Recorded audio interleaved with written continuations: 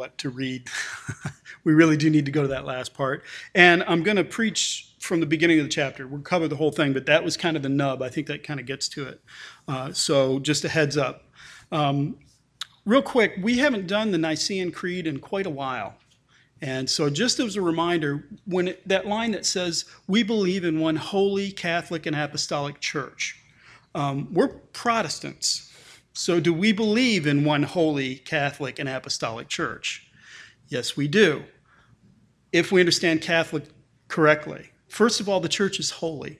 Jesus died to make us his. So he has given us his holiness. He has set us apart for his purpose in the world. We're holy. That's the church. The word Catholic, another way to translate that would be universal. It's not like Catholic is a brand name. You don't see a TM next to it. It's an old word that meant universal. We believe in one holy, universal church. There is God's people. Though we exist divided now, in reality, there is one church. And it's apostolic in that the apostles are the ones, the preaching of the apostles are the ones who established this. Jesus sent the apostles out with the gospel, and that establishes the church. That makes her holy, and that makes her universal. So just wanted to clear that up. That's what we mean by that, okay? And I want to invite our children to Children's Church. If you want to go to the back, your teacher will meet you. It's just an age-appropriate setting to read and learn about Scripture. So let me open us in a word of prayer, and then we'll take a look. Lord, we do need you, as we just sang. We need you to come to our rescue. We need you to lead us, to rule over us. And so, Lord, we confess our need of you and our desire for you, and we ask that you would be with us. And Father, would you send your Spirit to abide with us now as we open your word, as we study, as we understand. And Lord, I think of Soma Community Church. I pray for their preaching this morning. I pray that you're with Pastor Mike as he's preaching this morning, that you would fill him with your Spirit to carry your word to your people. And Lord, I pray that you would give Mike and the elders a vision, a clear understanding of what it is that you desire for Soma to accomplish in evangelism and in discipleship. And so, Lord, we ask that you would just be with them this morning as well, as the way that you're with us, as you being with us, Lord, would you be with them? And so now we turn to your word, and Holy Spirit, we pray that you would open our eyes and our hearts to see and to understand. And we ask these things in Christ's name. Amen. So just a reminder, I have a theory about the book of Genesis. I have a theory about why it was written and when it was written. So let me just recap that real quick for you. Moses led Israel out of Egypt. They'd been in captivity. They'd been slaves for a period of time. God delivered them through Moses and led them out into the wilderness. Now, as they're wandering through the wilderness, two things became apparent to Moses. First of all, these people didn't know who they were. They started grumbling about going back to Egypt. We want to go back because we were better as slaves than we are now. And so they didn't understand who they were. They identified themselves as slaves. And the second thing is, while Moses is up on the mountain receiving the law, they're down in the camp building idols. They built golden calves and said, this is the God who led you out of Egypt. They thought God was like the Egyptian gods. And so Moses recognizes these twin problems that these people have. They have a problem with theology of who they are and a theology of who God is. And so I think this is just, like I said, just my theory. I believe that he picked up and started writing the book of Genesis for those two purposes, to explain to them who they were and who God was. How did they wind up in Egypt as slaves? And what is Yahweh like? Because he's not like these Egyptian gods. And so the way that the book of Genesis breaks out is almost exactly in quarters. The first 11 chapters span thousands, perhaps millions of years from creation until Abraham. Just a huge thing. The only person who could be the chief prime actor in that kind of a time span would be God. And what we find out about creation is God did this. He didn't create just Egypt. He created the heavens and the earth. He's the God above all gods. And so that's the first part, is we're learning about God. Then we would zoom in on this man, Abraham.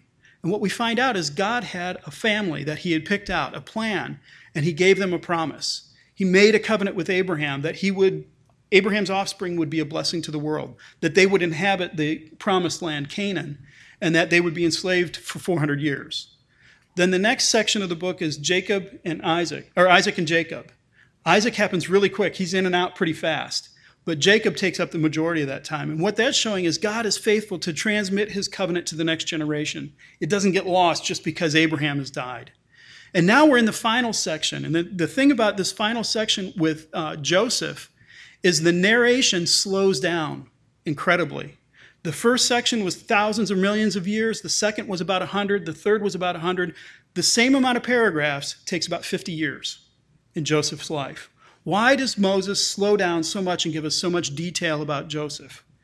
Because what he's trying to communicate to Israel is, you are not slaves. You did not go into Egypt as a conquered and defeated people. You went in as celebrated guests of the ruler of Egypt.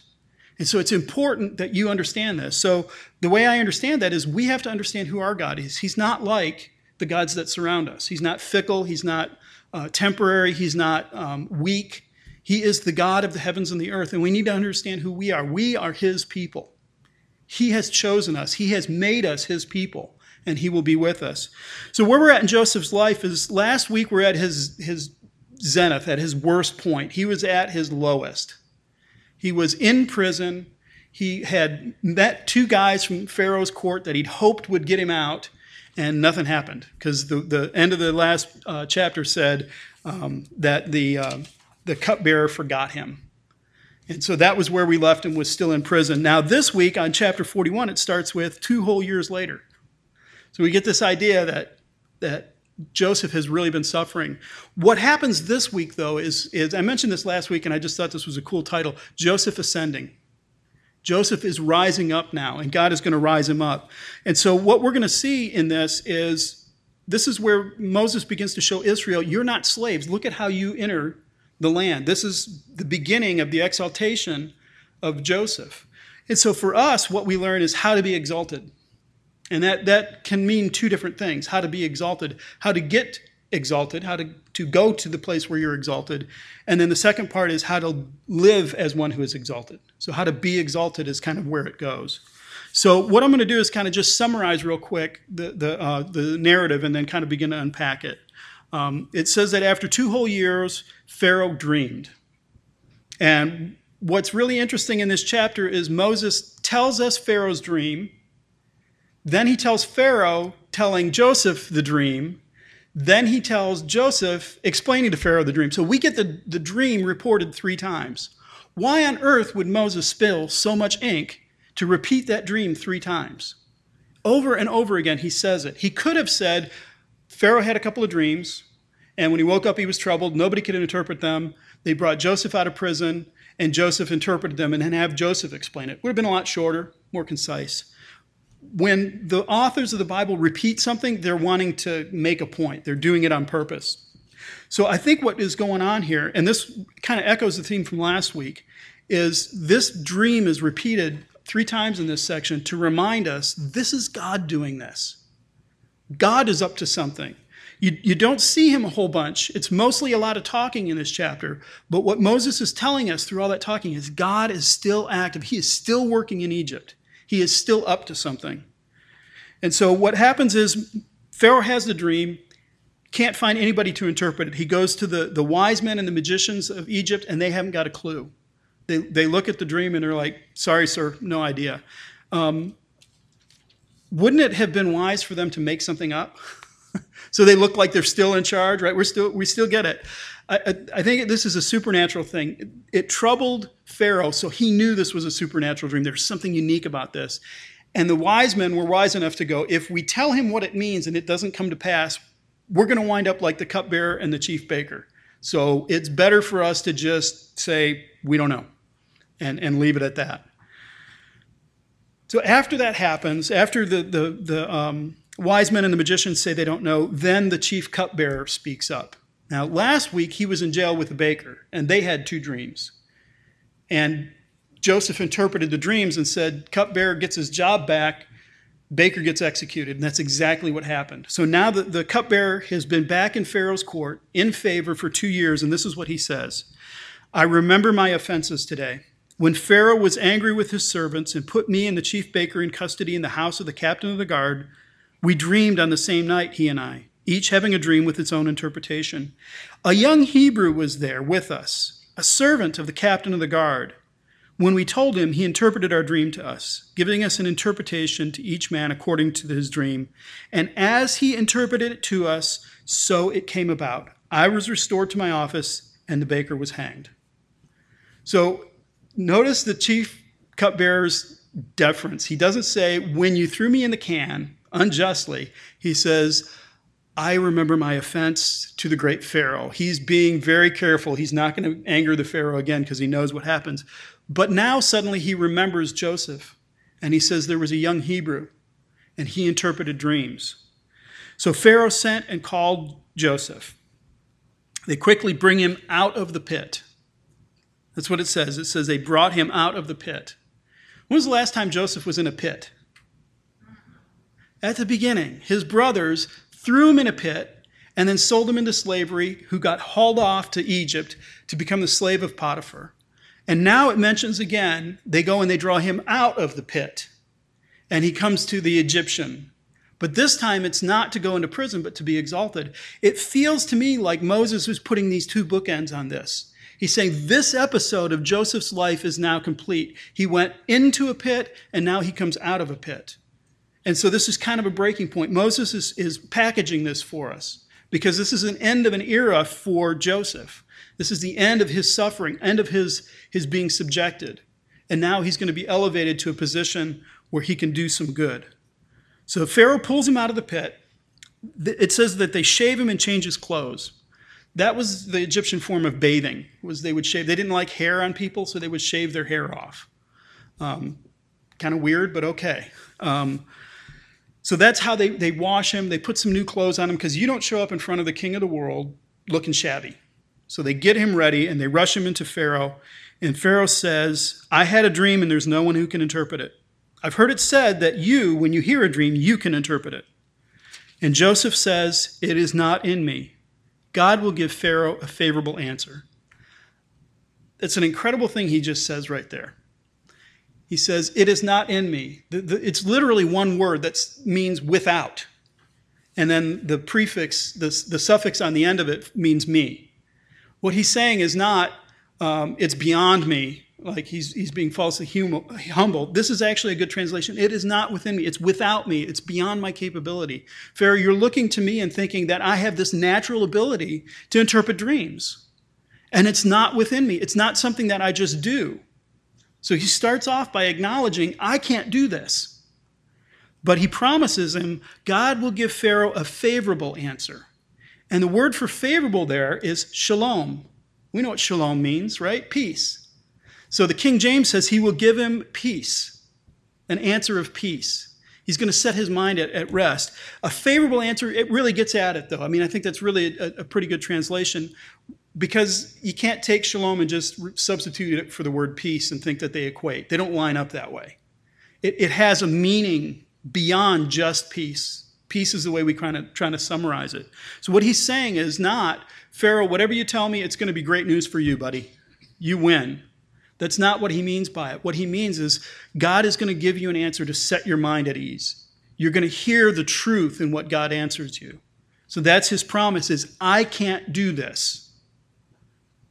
But God will do it. And God will give you the fullness of the answer. And then the next thing he does is now tell me the dream.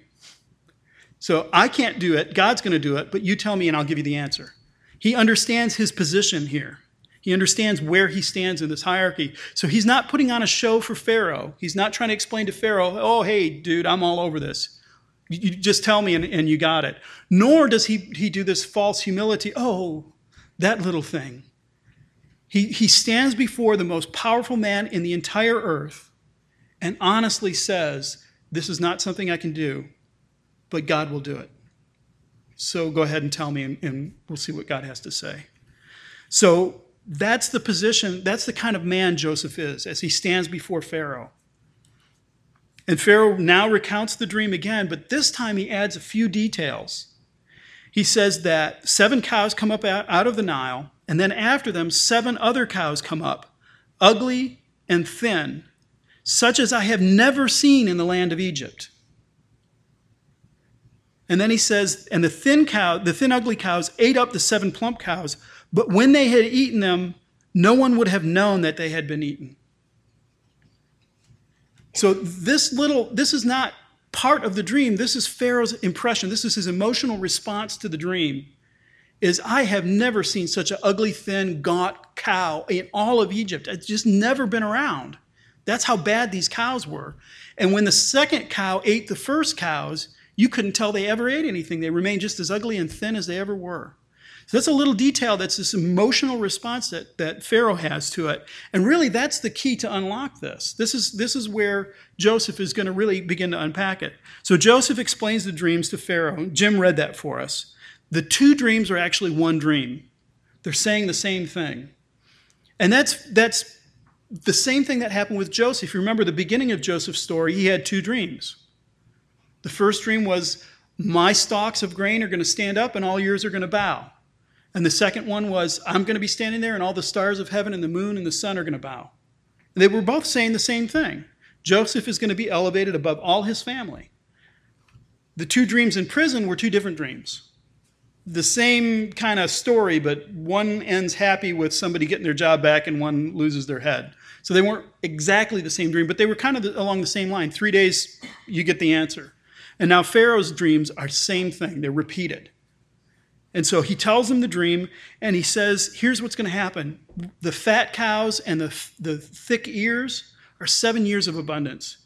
Egypt is going to produce like you have never seen it. It's going to just be as fruitful as you can imagine. The land is going to produce like nobody's business for 7 years. But then you're going to have 7 years of famine that you have never seen before. It is going to be so horrible. It's not like nothing we've ever experienced. And he says the reason that the dream is repeated is because it means it's sure. It is going to happen. Now, remember last week when we interpreted the dreams, I said nobody has a gift of dream interpretation. And there's no magic key. So if you ever see a book that shows you what these symbols and dreams mean, be very suspicious. Last week it was 3 branches and 3 baskets. And they meant 3 days. Now it's 7 cows and 7 ears, and they mean 7 years. So how do you tell if it's years, days, months? Because God tells you. That's how you tell. So this is Joseph performing a supernatural effect. He is inspired by God. He's given the answer to this, and he's able to accurately give the answer. So this rings true with Pharaoh and his servants. This makes sense. This sounds like what these dreams are about. And Joseph goes on to explain, well, here's what we need to do about this, boss. You need to find somebody who's a really good administrator to rule over the land. And while the land is producing plenty, take 20%. That's 1/5 is 20%. Take 20% tax on all the food that's produced and just sit on it for 7 years. Just hold on to it. That way, when the famine comes, we'll have enough food set aside that we'll make it through. We'll survive the famine. So you need to find somebody who's going to be in charge of that and then overseers throughout the land to regulate that. That's my advice to Pharaoh. He's not telling Pharaoh what to do. He's just offering his advice. And so Pharaoh's response, he looks to his servants. So these wise men and the magicians who were like, I don't know what it's about. I don't understand. He turns to them and he says, can we find a man like this in whom is the Spirit of God? Where are we going to find anybody to do this? Look at Joseph. Look at this young man. He was able to give me the interpretation of this dream. God is working through him. And so he exalts Joseph. He puts him in charge. He puts a signet ring on him. He puts robes on him. He puts him in his second chariot. And as they're traveling through the city, they yell out in front of Joseph, bow. That's where he's gone. He's gone from the pit to now Egypt is bowing before him. The only thing that Pharaoh will contradict him in is anything that has to do with the throne, any of his royal position. That's where Joseph can't go. Beyond that, Joseph gets to do anything. He will be in charge of all of Egypt to save Egypt. And so that's the position he's now exalted to. And then finally, Joseph is enculturated. He's brought into Egyptian culture. He's given a new name, Zaphenath-Paneah. And do you know what that means? Yeah, nobody else does either. There's some guesses. We get kind of close, but there's a range of ideas of what this means because it's not strictly Egyptian. It sounds roughly Egyptian in God speaks and he lives. So one idea would be this is God has spoken to Joseph and therefore we're going to live. Another translation, the one that the Jews preferred, was interpreter of mysteries. And then the worst one is the Christian one, I'm afraid to say. St. Jerome, in the 400s, he translated the Bible into Latin. And so he translated this as Salvator Mundi, Savior of the world, which has nothing to do with those words. Whatever it means, he's now got an Egyptian name. So now he's gone from Joseph, the Hebrew, to an Egyptian. He looks like an Egyptian. He's been shaved. He's been clothed. And they give him a wife, Asenath, the daughter of Potipharah, the priest of On. There was no Egyptian god named On, by the way. I looked it up. Couldn't find one. So what does it mean that he was the priest of On? What that means is he was a priest in the city of On. When this got translated into Greek, instead of On, they said Hierapolis. Almost assuredly, On was not Hierapolis, but it gives you the idea. This is a priest of this particular city. So he's a high priest, a very powerful person, and his daughter's name is Asenath. Now, Asenath means, in Egyptian, she belongs to Neith, and Neith was one of the Egyptian gods. So apparently, Potipharah was a priest to Asenath in the city of On, is what's going on there. Anyway, he's a high muckety-muck. He's an important person. And so that was Joseph. Now Joseph went out over the land of Egypt. So that's the nub of the story. What's going on here? Why did Moses write this in such detail? Why does he tell Israel this? Why does he think it's important for Israel to get that? And then it's important for us. Why does it matter to us? Well, what Moses is telling them is a couple of things. He's reminding them through the repetition of the dream, like I said, God is not absent during this time. Joseph is a slave. Israel, you were slaves. It wasn't like God forgot you there. God was with you. He was working in Joseph's life, even when Joseph's life was horrible. God was with you. So even now, as you're coming out of Egypt, as you look back at your slavery, you need to remember God has a purpose in that. He was working, and he led you out at the right time, in the right way. So don't forget that, Israel. And we'll see that them coming into the land later, but you need to remember that God was with you, that you are not slaves. Your father, Joseph, was a slave, but he was exalted because God was at work. And so that's what God is going to do with this nation of Israel. He's going to exalt them as he brings them out of Egypt, out of slavery. So that's the important thing that Moses has going on. And that's why I think he puts those bookends of into a pit and out of a pit, is he's reminding them this period, this defined period of suffering for Joseph is over, and it is over because God has brought it to an end. Why did Pharaoh dream? Because he had pickled herring for dinner? No, he dreamt because God gave him a dream. God decided when it was time for Joseph's slavery and his imprisonment to end, and God definitively acted. And he acted within the Egyptians to do it. The same thing happened for them. Why did their term of slavery come to an end? Because God acted. He sent Moses to lead them out of slavery because it was God's predetermined plan. He was going to do it. So that's what the Israelites need to hear, is they need to remember who they are and who their God is and what their God's been doing. So how does this then come to us? What do we do with this? Well, I think the first key is, I said how to be exalted was the theme of it. How to get exalted is the first one. And then the second one is how to live exalted. So how do you get exalted? Joseph was taken from slavery, imprisonment, to second in command of Egypt. How did he do that? Was it through political manipulating and building up the right amount of savings and putting the right money in the right hands? No, it was because God raised him up. Why? I think the answer for that comes in his response to Pharaoh. Without me, God will give you peace, a peaceful answer. What you see is, as Joseph is standing before Pharaoh, you see a man who is humble. Now, he's humble, and yet he pronounces, this is what's going to happen, and this is what you should do. And this is God giving you that answer. So I've said this when we were preaching through Luke. What is biblical humility? Biblical humility is knowing your place before God, who God has defined you to be, recognizing who you are in front of God. So when Joseph is there, he doesn't build himself up, nor does he act like, oh, I'm just, a doormat. He stands there as God's man in this situation. Joseph is humble, and therefore he's exalted. That was the call to Israel. Israel, you need to be humble so that you'll be exalted. And that's the call for us. And I think the place in the New Testament that says it extremely clearly and very well is 1 Peter chapter 5. In 1 Peter 5, starting in verse 6, this is how Peter talks to the people that he's writing to, those in what he called the dispersion, the churches scattered around. He says, "Humble yourselves, therefore, under the mighty hand of God, so that at the proper time he will exalt you, casting all your anxieties on him, because he cares for you. Be sober-minded, be watchful. Your adversary, the devil, prowls around like a roaring lion, seeking someone to devour. Resist him, firm in your faith, knowing that the same kind of sufferings are being experienced by your brotherhood throughout the world. And after you've suffered a little while, the God of all grace, who has called you to his eternal glory in Christ, will himself restore, confirm, strengthen, and establish you. To him be the dominion forever and ever. Amen."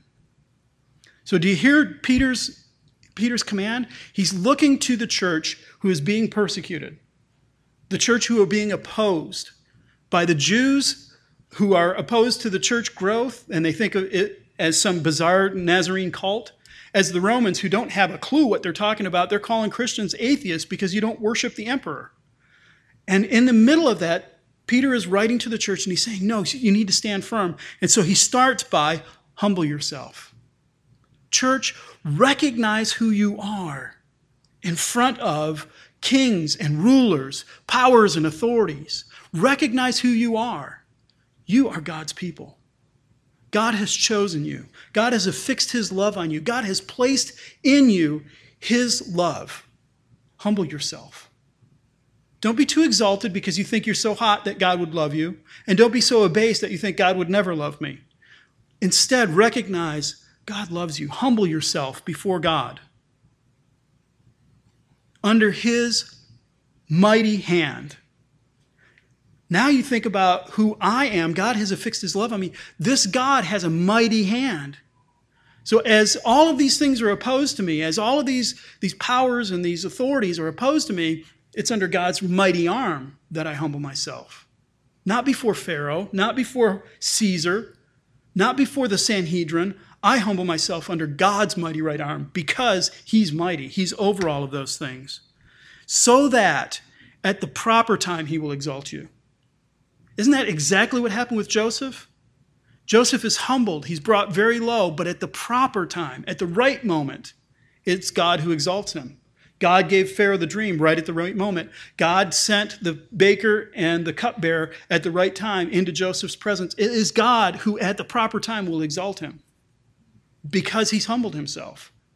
Because even in the midst of it, he's saying, I can't give you these answers, but God will. I understand who God is and I understand who I am. Humble yourself so that you'll be exalted at the right time. Now, does that mean life is just easy peasy? No problems, no worries, bump free. You just get to sail into heaven, coasting, no problem. No, because the next thing Peter says is cast all your anxieties on him. There will be anxieties.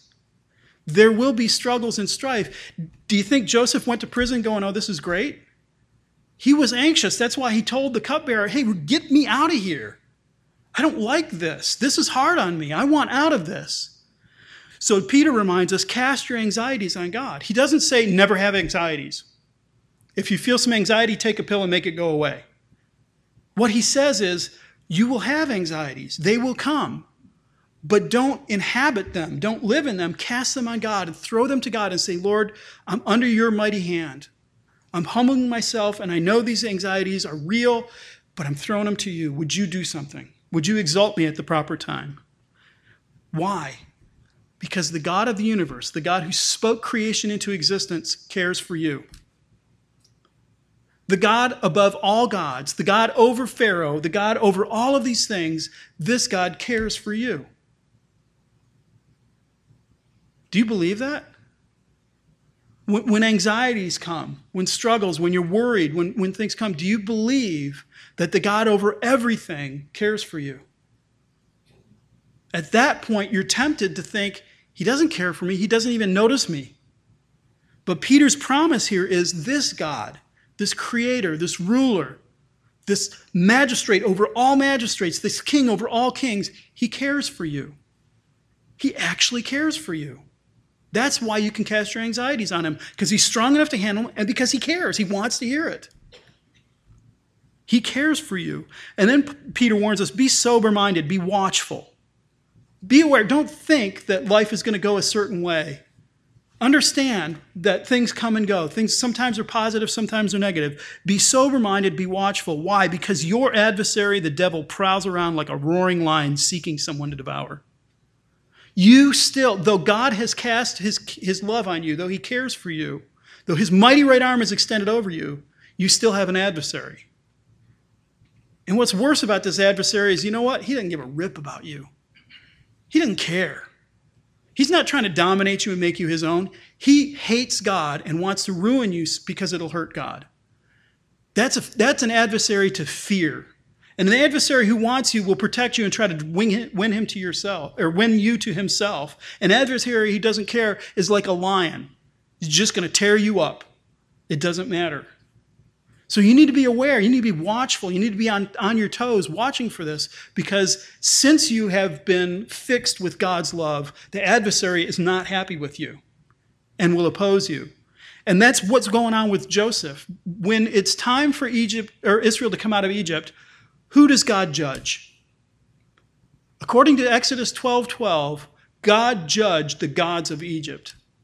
What are the gods of Egypt? The New Testament tells us they worship demons. These are false gods that are opposed to Israel, that are opposed to Joseph. That's who the enemy is. You have that enemy prowling around like a lion looking for you.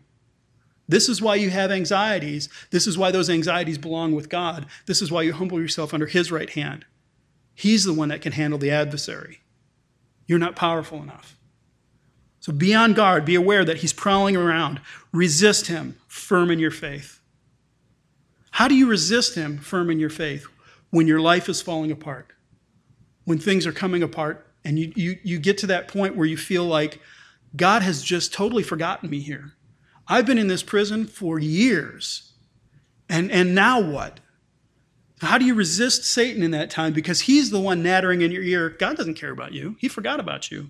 If he really loves you, would he leave you like this? Why do bad things happen to God's people? Isn't he terrible? Why would he do that to you? So you have to resist him, standing firm in your faith. How do you do that? Well, when we saw Joseph, the only thing he had, the thing that he had to hang on to was the dreams that he had. God had promised him that he would be exalted above his brothers. He had promised him in that picture of the grain, the stalks of wheat, that it would be him that would provide for his brothers. And so in his darkest time, I imagine Joseph is hanging on to that picture, those dreams that God's given him. And he brings them up later on. He reminds his brothers later about, hey, I'm ruling over you and it's okay. For us, we have all of God's word. We have all of God's recorded promises over and over again, including the one we just read. God cares for you. That's how you resist Satan. That's how you stand firm in your faith, is you keep reminding yourself, the feelings I'm having right now are real. They're legitimate. I'm actually having them, but they do not define reality. God's word defines reality, and God's word says God cares for me. Though I may not feel it, though it may not seem like it right now, God cares for me. When I'm in that pit with Joseph, when my brothers have turned against me, when the cupbearer who I hope would get me out of here has forgotten about me, God's word says he cares for me. And that's how you stand firm. That's how you resist, is you keep remembering God has promised to do these things for you. That's why Moses tells Israel, God didn't forget Joseph while he was in prison. God didn't forget you while you were in slavery. God has been active, even when it's not visible. That's how you resist him and you stand firm in your faith. And then Peter says, knowing that the same kind of sufferings are being experienced by your brotherhood throughout the world. When we suffer, when we're feeling bad, when we're feeling persecuted, we tend to withdraw in and we think, I'm the only one experiencing this. Nobody else is having these doubts. Nobody else is having these worries. Nobody else is experiencing these things. And so we tend to withdraw because to be outside is to be exposed again. And somebody else could let us down. Somebody else could say something insensitive. Somebody else could not sympathize with me. But what Peter reminds us is, you're not unique. As a matter of fact, it's kind of providential that we read the Nicene Creed. You are part of one holy Catholic or universal apostolic church, and the church is being persecuted. So your sufferings, your strugglings, they're not unique. They're not just you. Other people struggle and wrestle as well. And so don't forget your brothers are suffering with you. And remember those who are suffering and pray for them. Pray for each other. Encourage each other. Remind each other of these tremendous promises that you read in the Word. That's how we stand firm together and resist the devil. And then the promise, after you have suffered a little while, time out. Suffered a little while? Joseph has been in prison about 12 years. Either in slavery or in prison. He's been there 12 years. A little while? I've been dealing with these struggles in my life for 30 years. A little while? Peter, how can you say a little while? This has been going on for centuries. Well, what Peter is reminding us here is when you stand back and you look at the plan that God has for his church, the purpose that he has for his people, how far into the future does that stretch? It just keeps going. It never ends. And at a certain point, it is utter bliss because we are with the Lord, uninhibited by sin, by death, by destruction, by decay, and that goes on for eternity. So in 400 billion years, when you look back at your life, you go, it was 30 years. It was legitimately hard. It was really tough, but it was only 30 years. So when he says a little while, he's not being facetious or he's not downplaying your suffering. What he's saying is, in the grand scheme of things, it will not last. It comes to an end. After you've suffered a little while, the God of all grace. Our God is the God of all grace.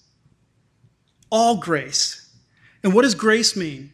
Grace is God's unmerited favor. It is his favor towards you that you didn't earn. He simply has affixed it to you.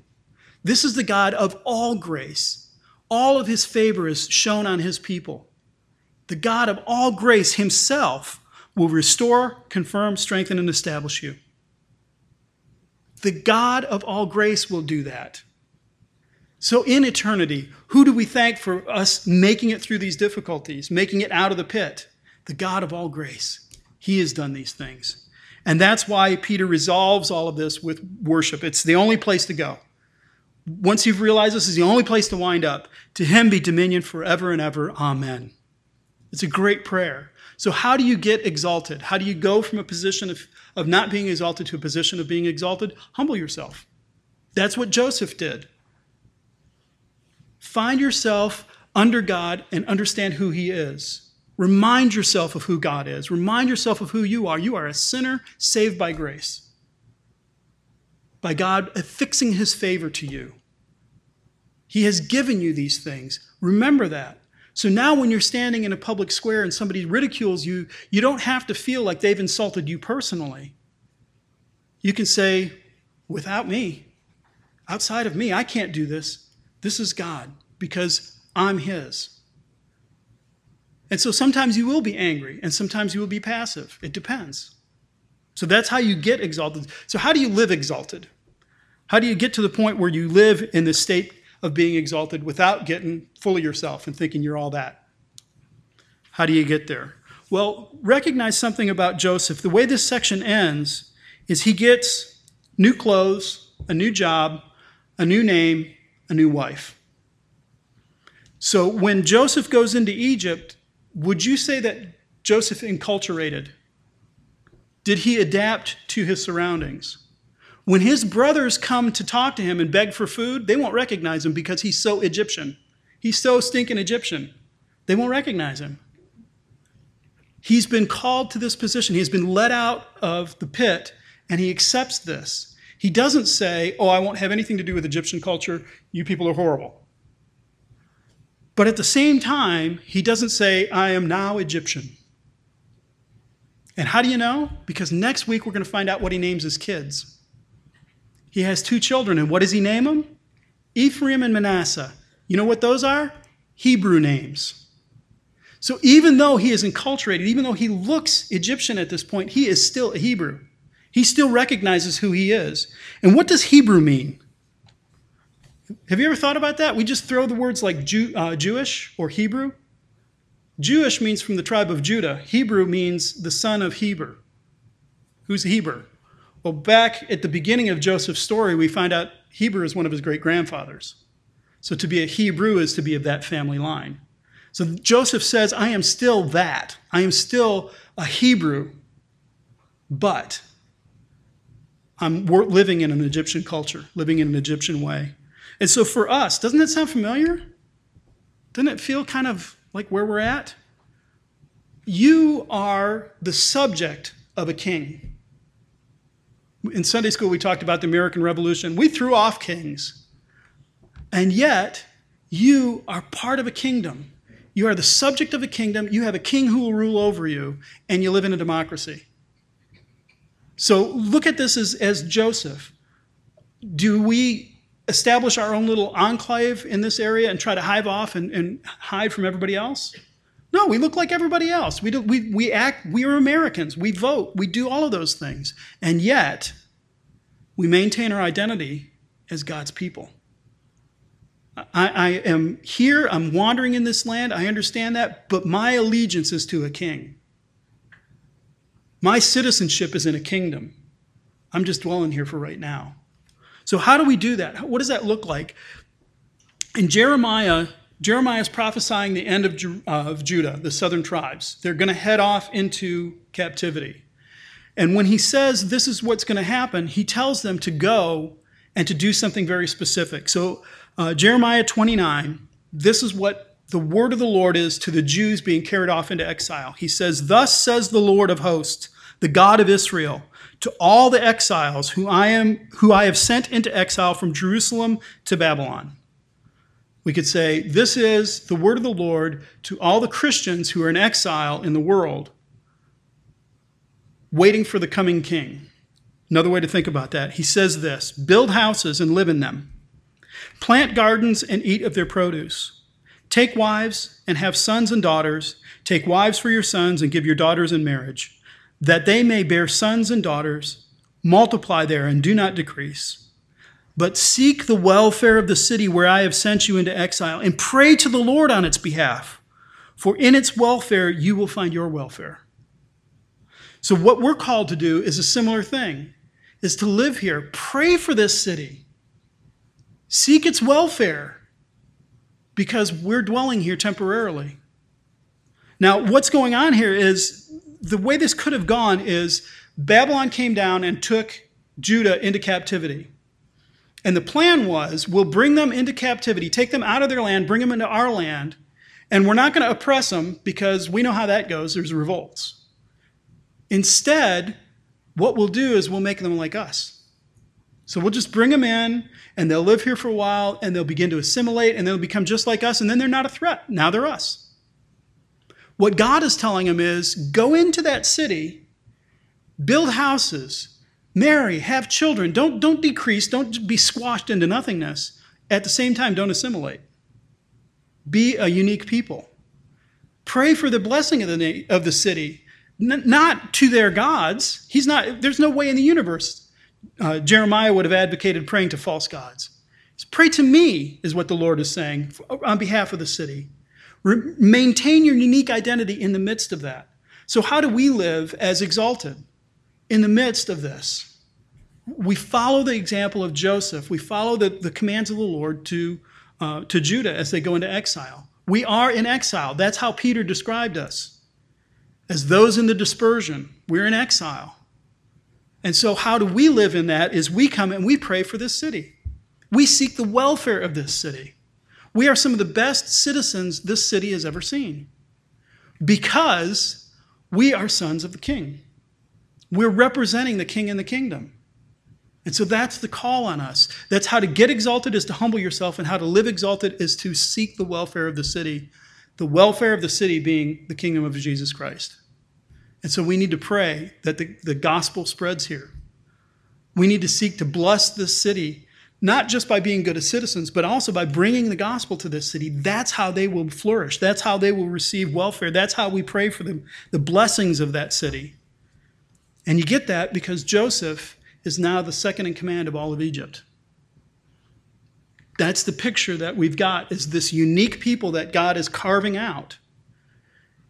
And he's doing that, first of all, through Joseph to create a place for them, and then a place for them to come in and have it. And that's what Jesus has done for us. Jesus has walked in this nation. He walked in this world as an alien, as a foreigner the whole time, to carve out a place for his people, to call his people to himself, to lead them and to rule over them, so that they might be a blessing to the nations. So this is Joseph ascending. This is the church ascending. This is God and his people. So what we'll see next week is how Joseph actualizes that. He doesn't just get to that position and sit on his hands and go, hey, I've arrived. Got the house, the car, the kids. Everything's groovy. I'm just going to take it easy now. Joseph works, and that's what we'll see next week. So let's close in prayer. Lord, we are grateful that you have fixed your love on us, that you care for us, that even as our nation turns away from respect for the church to disdain for the church, Lord, we pray that we would stand firm, not looking to the good old days, but, Lord, to the gospel of Jesus Christ, to remember you have a purpose and a plan. And so, Lord, we look to suffer for a little while, knowing that our brothers throughout the world are as well. But, Lord, we also look to be a blessing to this nation and to this valley and to this city. Lord, we can't do that without you. We can't just ball up our fists and be humble. We can't just ball up our fists and resist the devil. Lord, we need your Holy Spirit. So would you send your Spirit to strengthen and encourage us? Lord, I pray that we would make use of the things that you've given us, remembering your promises from your word, hearing the encouragement of the saints, availing of ourselves of prayers, and Lord, that we would lock arms together and stand firm, waiting for the coming of the King. 7 years of famine will end. Lord, we look forward to that time. In Christ's name we pray. Amen.